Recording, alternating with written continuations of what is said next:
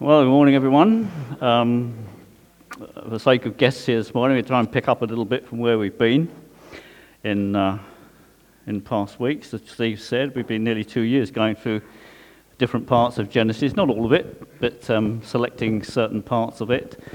And we spent a few weeks with Jacob, you know, an amazing God, working with an amazing man with all his faults. He was amazing in his own way, and because he's part of God's story. Even though he was a flawed individual, he was part of God's story. And I know many of us, you know, we've been discussing this in our growth groups. You know, it's just amazing how God used Jacob and blessed him, even though he's a flawed individual. And it encourages us because we say, well, there's possibility, there's room for me as well. There's room for all of us. And that's just a wonderful thing to think about and a place to be, is to know God's grace on our lives. Once we're accepted in Christ Jesus, it's an amazing place to be. But the focus changes now, and it focuses to another individual, and his name is Joseph. And it's Joseph 37 this morning. If you like to turn in your Bibles.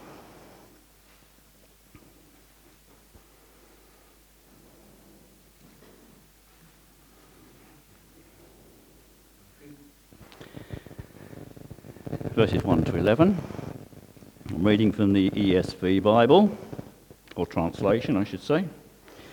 Genesis 37, and it's entitled Joseph's Dreams. Jacob lived in the land of his father's sojournings in the land of Canaan, and these are the generations of Jacob. Well, I thought we were going to talk about Joseph. Yeah, we are. But you see, Jacob's still in the picture. He's still holding a baton in God's big story, a very large baton. He's a holder of truth. He's a patriarch. He has something which he's going to pass on, even if it's just his experience about God. But holding on to Jacob, we now focus on Joseph because he becomes a very large part of Genesis for the next 14 chapters, except apart from one. So Joseph, being 17 years old, was pasturing the flock with his brothers. He was a boy with the sons of Bilhah and Zilpah, his father's wives. And Joseph brought a bad report to them of his father. Now Israel, that's Jacob, loved Joseph more than any other of his sons, because he was the son of his old age. And he made him a robe of many colors. But when his brothers saw that their father loved him more than all his brothers, they hated him and could not speak peaceably to him. Now Joseph had a dream. Not the only person who's had a dream. And when he told it to his brothers, they hated him even more. And he said to them, "Hear this dream that I have dreamed. Behold, we were binding sheaves in the field, and behold, my sheaf arose and stood upright. And behold, your sheaves gathered around it and bowed down to my sheaf." His brothers said to him, "Are you indeed to reign over us? Or are you indeed to rule over us?" So they hated him even more for his dreams and for his words. Then he dreamed another dream and told it to his brothers and said, "Behold, I have dreamed another dream. Behold, the sun, the moon, the 11 stars were bowing down to me." But when he told it to his father and to his brothers, his father rebuked him and said to him, "What is this dream that you have dreamed? Shall I and your mother and your brothers indeed come to bow ourselves to the ground before you?" And his brothers were jealous of him, but his father kept the saying in his mind. Okay.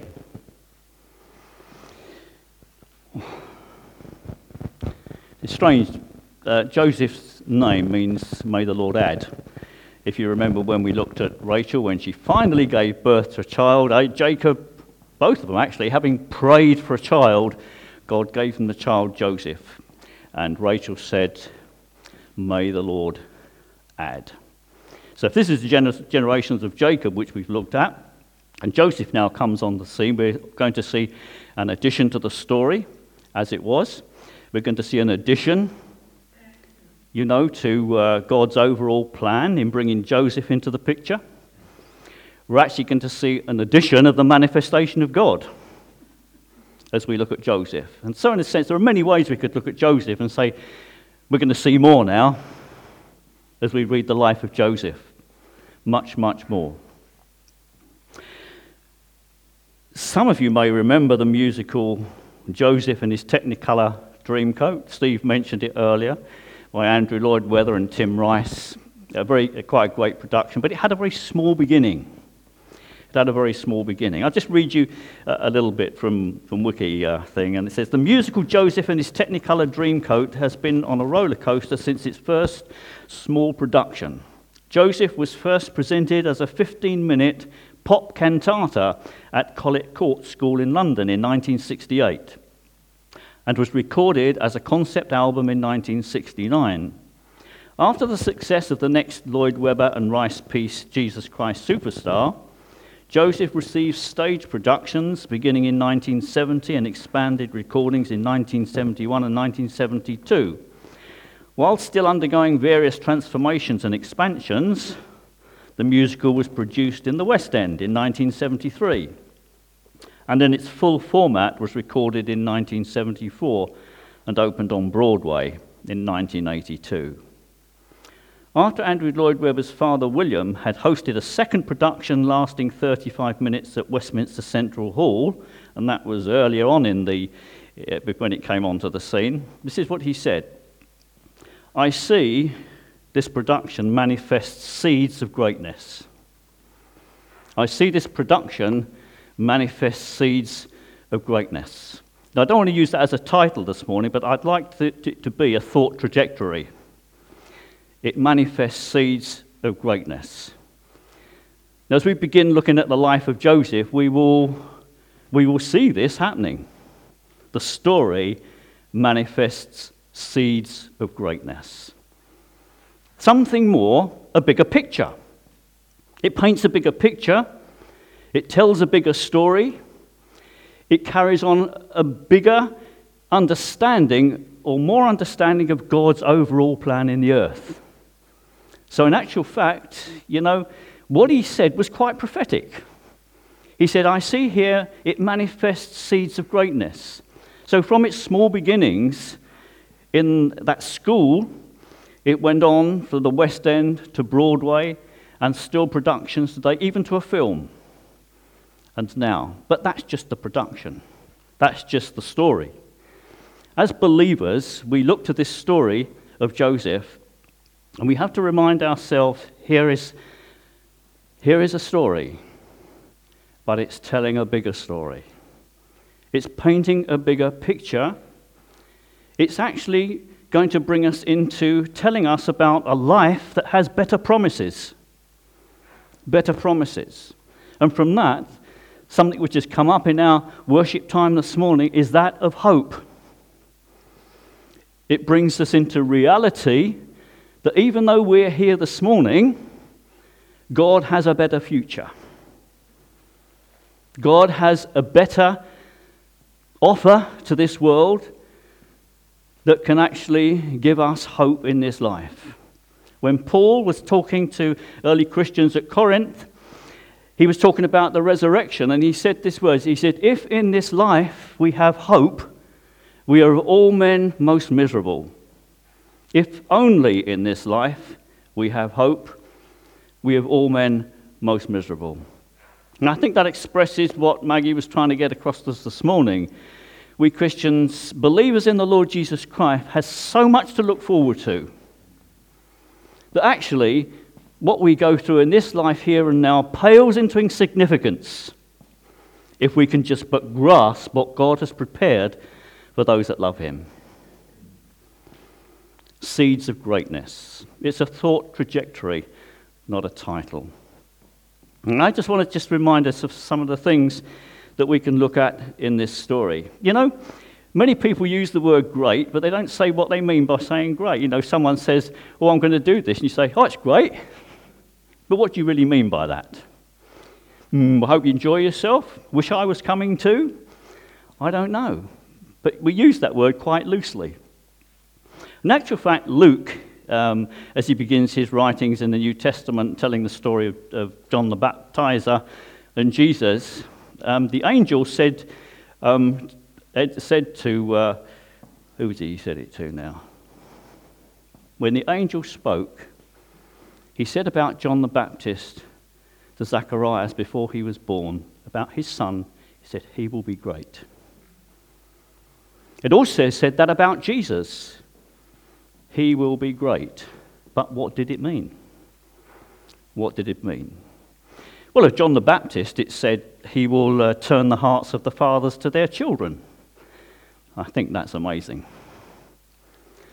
John the Baptizer, when he came and he lived and he worked amongst the people, the angel was saying he will turn the hearts of the fathers to the children.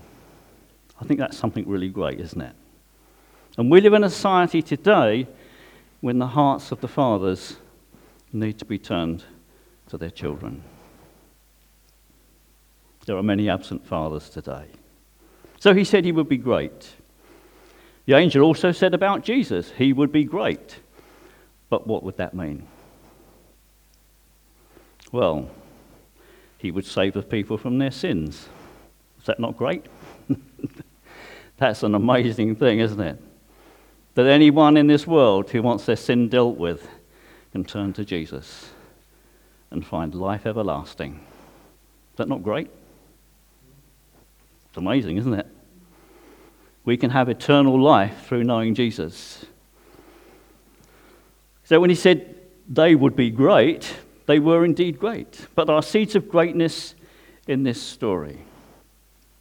There are details of Joseph's life, and we've looked at some this morning. Well, if we think of the life of Joseph before we reach this point, Joseph has seen lots of people in his early years killed by the Canaanites.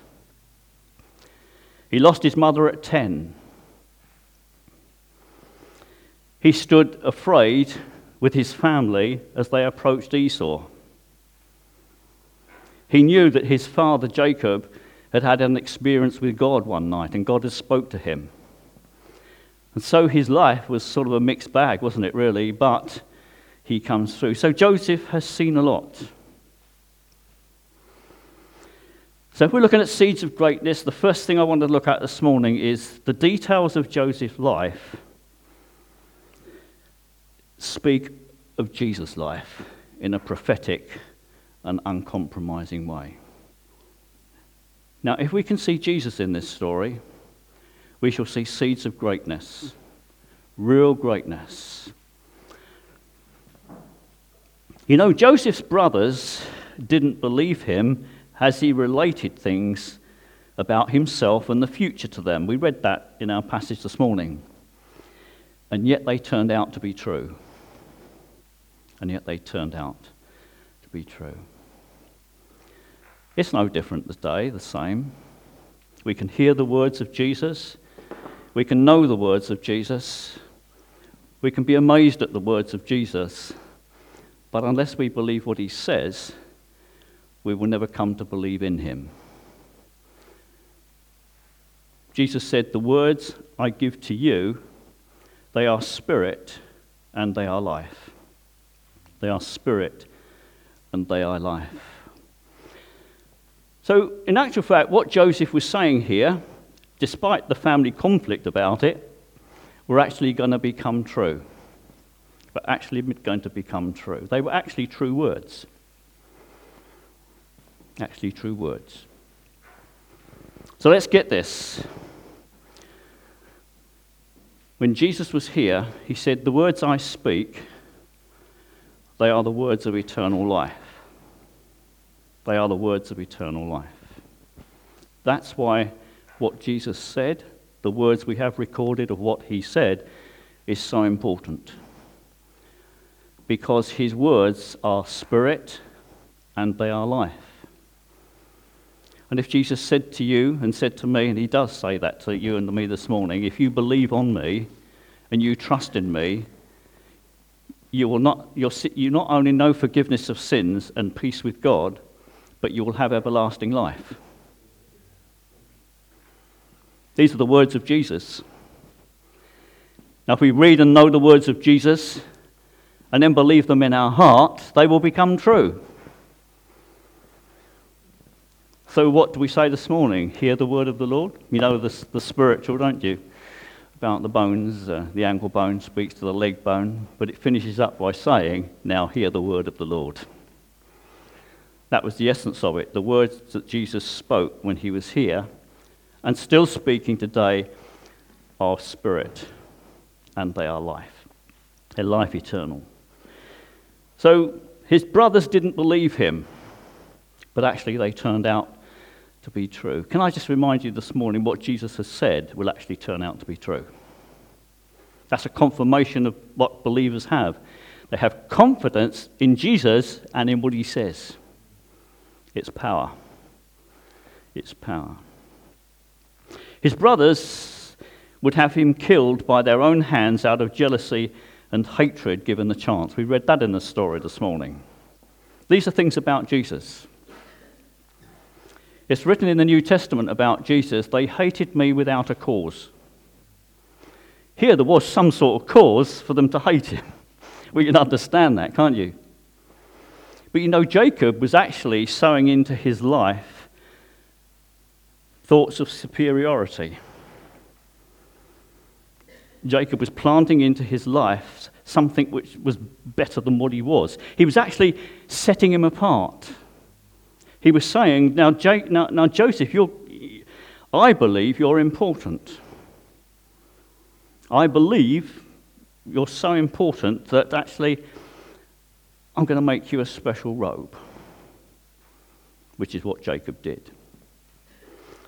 But not to go too far here, his brothers would have killed him. I can remember one instance when Jesus was there, and the hatred was growing in the people's hearts as they listened to him, and they tried to kill him. But Jesus escaped. Well, he didn't escape. He knew what was happening, and it wasn't his time to go through death. But they didn't lay their hands on him. It wasn't his time. It was their time. They would have killed him a long time before he went to the cross. And it's a strange thing, Joseph's life is preserved because they were going to kill him when he went out to see them later on, but it didn't happen for some reason. He was sold to the Egyptians as a slave. But anyway, his brothers would have killed him. So we're seeing seeds of greatness here. In the story of Joseph, it's pointing to Jesus.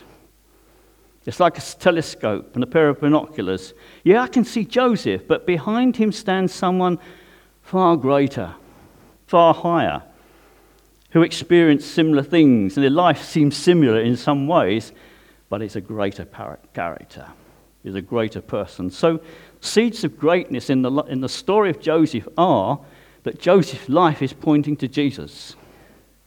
That's the greatness. That's a seed of greatness as we do that. There's another one. There's that rocking, that swing between humiliation and exaltation. Jesus was humiliated when he was here by people around him, and he was even humiliated as much that men killed him when there was no sin in him, and they nailed him to a cross. They nailed him to a cross. That's what they wanted to do, so they did it, and God allowed them to do it. God allowed them to do it, but you see, that was his final humiliation. With all the wonderful things that Jesus did, and all the praise that Jesus received, and all the accolade and the worship that he received, there was still, he went through humiliation and suffering. He still went through it. He did it because he was identifying with us. He was giving his life to us and saying, I understand, I know. I've borne it. And yet he was exalted. And the Bible tells us Jesus was exalted to the highest place. And sometimes we sing, the highest place that heaven affords is his. By sovereign light, the King of kings and Lord of lords, he reigns in glorious light. The humiliation and the exaltation. And Joseph went through this in his life. The humiliation of being taken by his brothers and put in a pit the humiliation of being sold into slavery and going to prison. The humiliation, it was humiliation. It was a shame to be like that, and yet, he had to go through it. But later, and I can't unfold the story for someone else, but many people know the story, how that he was the ruler in Egypt. We won't go any further than that. But it's the swing between humiliation and exaltation.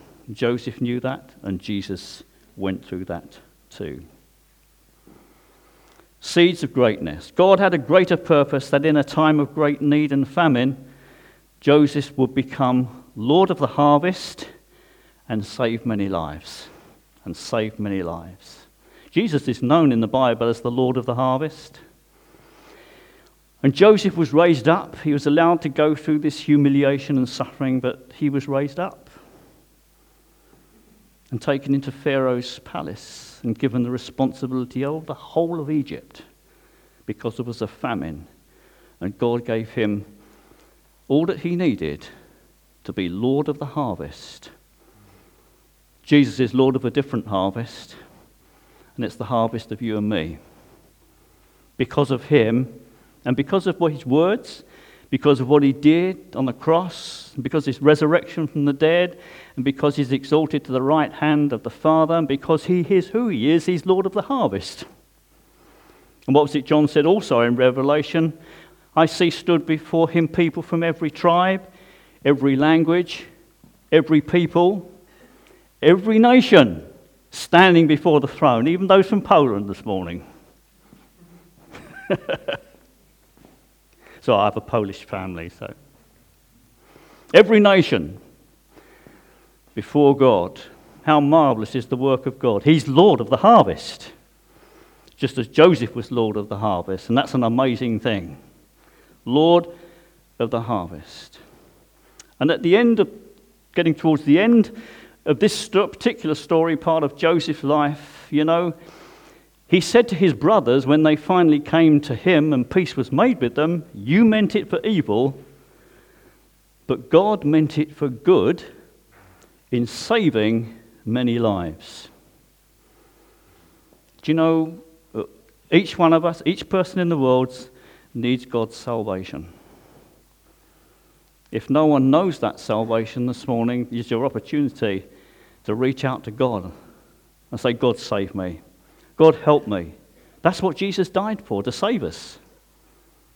The salvation. God meant it for good in saving many lives. Now, that was said about Joseph, but it's also a seed of greatness because it's pointing to Jesus. It's pointing to Jesus. When we read these stories which are recorded in the Scripture, what we call the Old Testament, some people don't like using that word today. The Jews don't like using the word Old Testament. I don't know why that is. Someone can tell me afterwards, but I saw that on the radio program the other night. Every time someone used the word, shh, you shouldn't say that. And they talked about the Scripture. The Scripture says, God had a greater purpose. Seeds of greatness. So the first thing is that Joseph's life spoke of Jesus in a prophetic and uncompromising way. Number two, things about Joseph's life which give credence that the gospel means, for what the gospel means to you and me. What the gospel means to you and me. The gospel is the fact that Jesus came and gave his life for us to actually paint for us a bigger picture, to give us a bigger story, and to give the world better promises, those that all sorts of people are giving today, which are not promises really, just actually vague words. But in Jesus Christ, as the promise says, that means something. That means something. But for us this morning, if there's no more in the story of Joseph, it's only about Jesus, but there's something for us here as well. It gives credence to the gospel that what Jesus did for us really means. It really means something. It means something. So what can we find here? I'm just going to quote a little bit from what Phil Moore said. Now, you won't know Phil Moore. Some of you might know him, but he's written several books. He's in our family of churches. And he wrote a book on Genesis. And he said that if there was any squeaky clean human hero, Joseph was a strong contender for that honor. As we read on later in the story, he resisted the advances of Potiphar's wife to go to bed with him. And he resisted that. And I think that was a tough challenge. And I wonder why and how Joseph knew that it was wrong to do that before the Ten Commandments were ever given. You've got to be close to a God and know what he wants when you do something like that. But, so Phil Moore says, if there's any squeaky clean human hero, Joseph was a strong contender for that honor, even though he was still a flawed individual. Nevertheless, he is held up as a model that we could emulate. He's a model that we could emulate. We could think of many things about his life. I mean, that one's a very good one in a moral sense, isn't it? Well, let's go on from there. I'm not going to dwell on those things. He's held up as a model that we can emulate. However, Jesus is not a contender for us to emulate, and I will explain that in a moment. As disciples, we follow Jesus because we believe in him. We believe his words to be true. We believe in him because of what he's done. But he's not a contender just to follow his ways.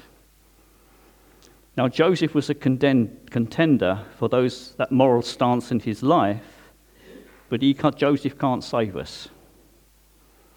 Joseph could never save us. So the story points to something which is bigger and better, and we could be the most moral person on earth and almost the sinless person on earth, and still we wouldn't be accepted by God. Why is that? But it's not trying to emulate someone, but receiving something that they've done. Now, this is a very strong point in the gospel of the Lord Jesus Christ. So, how is Jesus held up? He's held up as the Christ, the Son of the living God. And it was Peter who Jesus said to him, Peter, God revealed to you something which is amazingly important. I'm actually way above everyone else. Jesus said to Peter, who do you say I am? And Peter said, you're the Christ. You're the Son of the living God. You're the one that was promised. You're the one that has come. And there's no one can stand alongside you. You stand above all. You're higher than all. You're the only Saviour of the world. You're unique. There's no one to match you. There's no one like you. So we could do all the things that Jesus did, and we could still miss out on the salvation that God gives. I mean, we've had sermons on this recently, and we're trying to make this point. The grace of God accepts us as we are. So, he's not a contender, he's the Christ.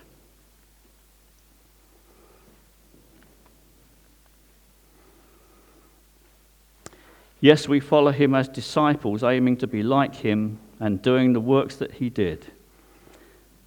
And there's an amazing difference, and here's the difference. He stands in my place. Joseph can never stand in our place, but Jesus did. As a guilty sinner, Jesus stood in my place. He sealed my pardon with his blood.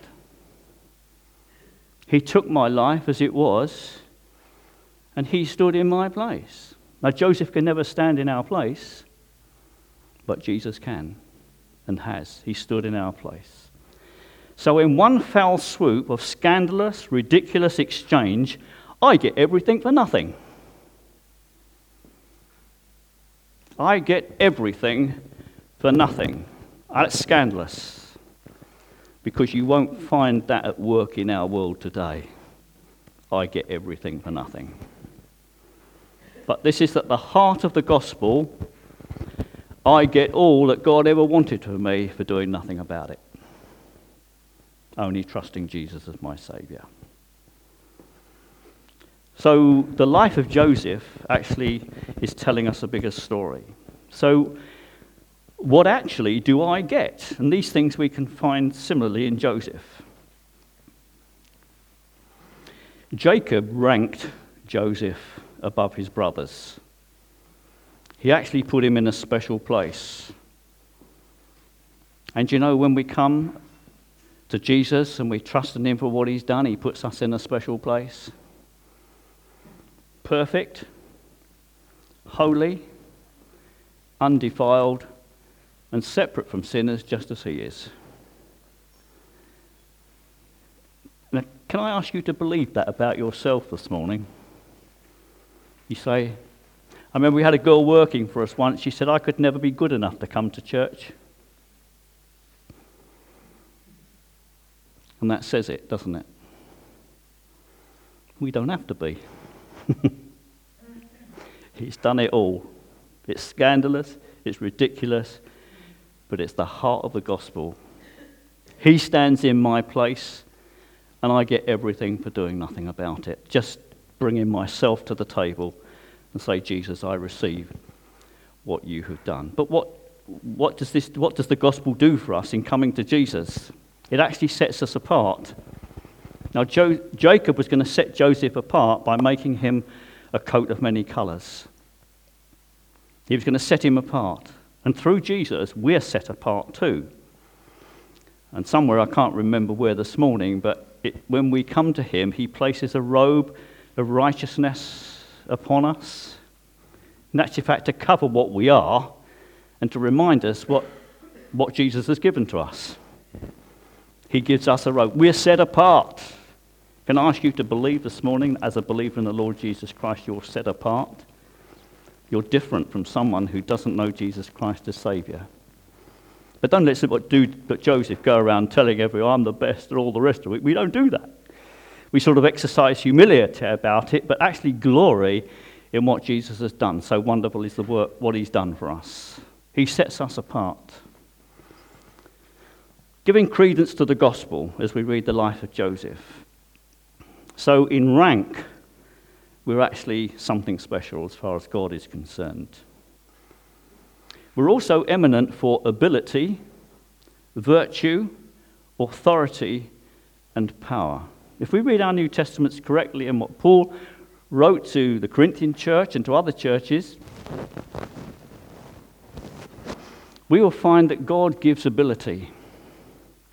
He gives ability for self-control. He gives ability to believe, if you like, to exercise faith. That's a spiritual thing. He actually gives us ability sometimes to do something which we feel we can't do. We might not feel that we can talk to someone about Jesus, and sometimes he helps us and gives us the ability to do that. That's the work of the Holy Spirit in us. Joseph was given ability later on to actually he was only a shepherd at one time, and yet he is ruling the country. Is that ability given by God? Yeah, it was a God-given ability. And when we come to know Jesus Christ as Saviour, we're given growing ability, increased seeds of greatness, to grow and to become more like Jesus. We're given virtue. We're special to God, and he sees us as virtuous. We're able to put things right. We're able to do something about things we've never been able to do any before. God gives us ability, and he gives us virtue. That's amazing. He gives us virtue, but he also gives us authority and power. Seeds of greatness. Seeds of greatness. Did you know that in Christ you have authority? And you have power? And I know some of you are looking a little bit blank. I don't think I got any of that. But I just want to tell you that in Jesus Christ, if you pray about it, if you seek God about it, he will show you where you've got authority. You've actually given authority back to your own life, how you treat yourself, and what you do in your own life. You can now take control of it. That's authority, and he's got power. The spiritual gifts that are given to us in the church are acts of power. Was it we read the other week? Some he's given remarkable faith. Some he's given the ability to do miracles. That's the manifestation of the Holy Spirit in his church.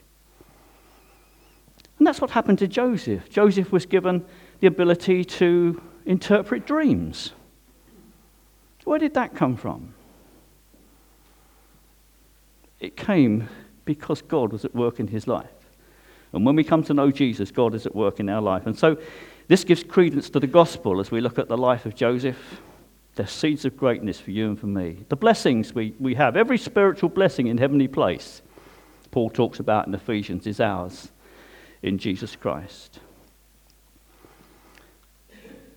And of things which overstep the province of the normal and the natural. When God's Spirit comes to live within us, there is a spiritual work. Our spirits are made alive. You know, the spirit that initially God gave to man now becomes alive when we find Jesus Christ as Saviour. You know, the natural and the normal, God has spoken miracles over this church. And we believe it's going to happen. And it's because they're seeds of greatness.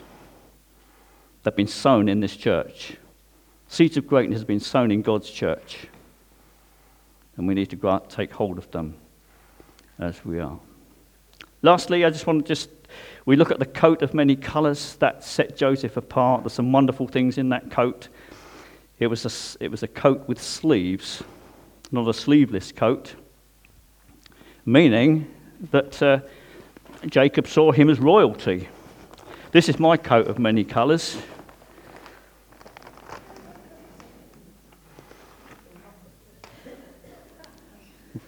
There you go. Has no sleeves. I had to wear that for my daughter's wedding several years ago now. And my son-in-law told me I got paid £90 for it. I didn't think it was a very good thing to do. But it's my coat of many colours, all right? And Joseph was given a coat of many colours by his father, set apart. Just one interesting thing, because as we look at this story of Joseph, not only does it throw us into the future, but it throws us into the past in many ways. It throws us back on the promise that God gave to Abraham. In your seed shall all the nations of the earth be blessed. It goes back a little further because this word here, when Joseph made, it tells us that Joseph made him a coat of many colours. And it's a very rare word that we find. It was said it's made out of something. The other time it's used is in Genesis, where God made the heavens and the earth. And the difference between those words, although they're basically the same, is that he made out of nothing the heavens and the earth. But when it comes to Joseph's coat, Jacob made it out of something. There's a bit of a contrast there, but it's throwing us back, and it's throwing us what God is so wonderful in his word, isn't he? Okay. Lastly, what God is doing through dreams and visions in the kingdom of God today as well as yesterday. So Joseph had these two dreams. We've read what they were. Later on in Joseph's life, he was used to interpret the dreams of Pharaoh. And Joseph, having been in prison, was actually taken into the palace because he could interpret the dreams of Pharaoh. So God given him this ability to do this, and he was raised and used in his purpose. But it was just to focus a moment on dreams and visions, because when the Holy Spirit came on the day of Pentecost, Peter stood up to preach and to remind the people of what was happening, because many were bewildered about what was going on. But he said, this is what the prophet Joel spoke about. And he said, your old men shall dream dreams. No, young men shall dream dreams, and old men shall see, or it's around the other way. Some will remind me, I've got it wrong somewhere, I know that. But it was dreams and visions together. And I just couldn't find anybody who was commenting on dreams and visions until I just put it in on the internet, and I found one person was willing to say something about it. John Piper. John Piper is for those who don't know, he's a renowned and respected Bible teacher, previously of Bethlehem Baptist Church in California. And he said, what's happening at Pentecost with the outpouring of the Holy Spirit is the opening of a new chapter of history. We live in this chapter, and I want to unfold 3 of its characteristics from verse 17, but I want to do this with a very specific focus on the old and the young. Now, my focus was on the dreams and the visions. That's what I was looking for to comply with what Joseph's dreams and visions, his dreams, actually. It says, verse 17 says, your young men will see visions. I've got it right now. Your young men will see visions, and your old men shall dream dreams. Neither will be left out. Both will be blessed in this way when the Spirit comes. He draws together in ministry sons and daughters who will prophesy, servants of all different descriptions who will prophesy. The Spirit will draw men and women together in ministry. He will draw low and upper class together in ministry. He will draw old and young together in ministry. The Spirit comes upon all, fills all, gives gift to all, and empowers all for witness and ministry. It is not of the Spirit when old or young withdraw from the other or from the ministry. So in actual fact, it's a levelling out that all of us are work together for the gospel, for telling others about Jesus Christ. Why? Well, because we say this age difference in the church very often, don't we? And yet the Holy Spirit wants to unite all together for the sake of the gospel, so that we might work together for the gospel. God might do things together for the gospel. And just to complete what I said, visions in the kingdom will be today as well as yesterday. I just want to read you a couple of articles. Apparently dreams are rocking the Muslim world. Converting to Christianity and an Islamic culture is still extremely difficult, even if the Muslim's conversion is prompted by a clearly supernatural vision. Nobody goes to bed a Muslim and wakes up a Christian, yet dreams become a starting point. They motivate to find a Bible, find a Christian, and ask what this means. 95% of Muslims who are now Jesus followers say that they were led to Christ by someone explaining the dream to them. For example, Karima, it's not a real name, dreamed she was in a car when it crashed. She was knocked out, but when she opened her eyes in her dream, she saw Jesus was the driver. Come to me, he told her. I'm with you. I love you. That experience led her to seek out a church where she responded to the gospel. Omar had been locked up and tortured for years in a jail cell in a nation ruled by a dictator. And one night a messenger visited him in a dream, telling him he would be set free. Within days he was released from prison and travelled to America, where newfound friends reached out to him when he was given a book with a picture of Jesus on the cover. His eyes lit up. He says, I know him, he said. He came to me in a dream. And one more. I met a man who said he saw a Jesus dream and he didn't know what to do with it. So he got deeper into his Muslim faith. And then he went to Mecca. And on the first time around the Kaaba, the Muslim holy shrine, he saw a vision of Jesus standing in front of him. Jesus had a message. You're on the wrong path. You're on the wrong road. Leave this place and come follow me. And when the story was written, it said the man is getting baptized in the next few weeks. It's just what God is doing through dreams and visions in the kingdom today as well as yesterday. Seeds of greatness. Now I just want to tell you, he's not here, he's in South Africa, but he's been reading a book and it's called Seeking Allah, Finding Jesus. Now I downloaded it to my iPad and I've started reading it. Can you do the same? It's very interesting, very wonderful what God is doing, and amazing how God broke into his life through a dream. Father, we thank you for what you're doing in our world today.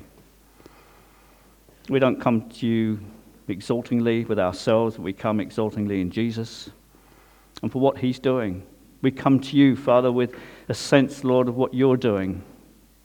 And so we just love people, Lord, that they might come to know you. Lord, speak to us afresh. Help us to know your presence amongst us. In Jesus' name. Yeah.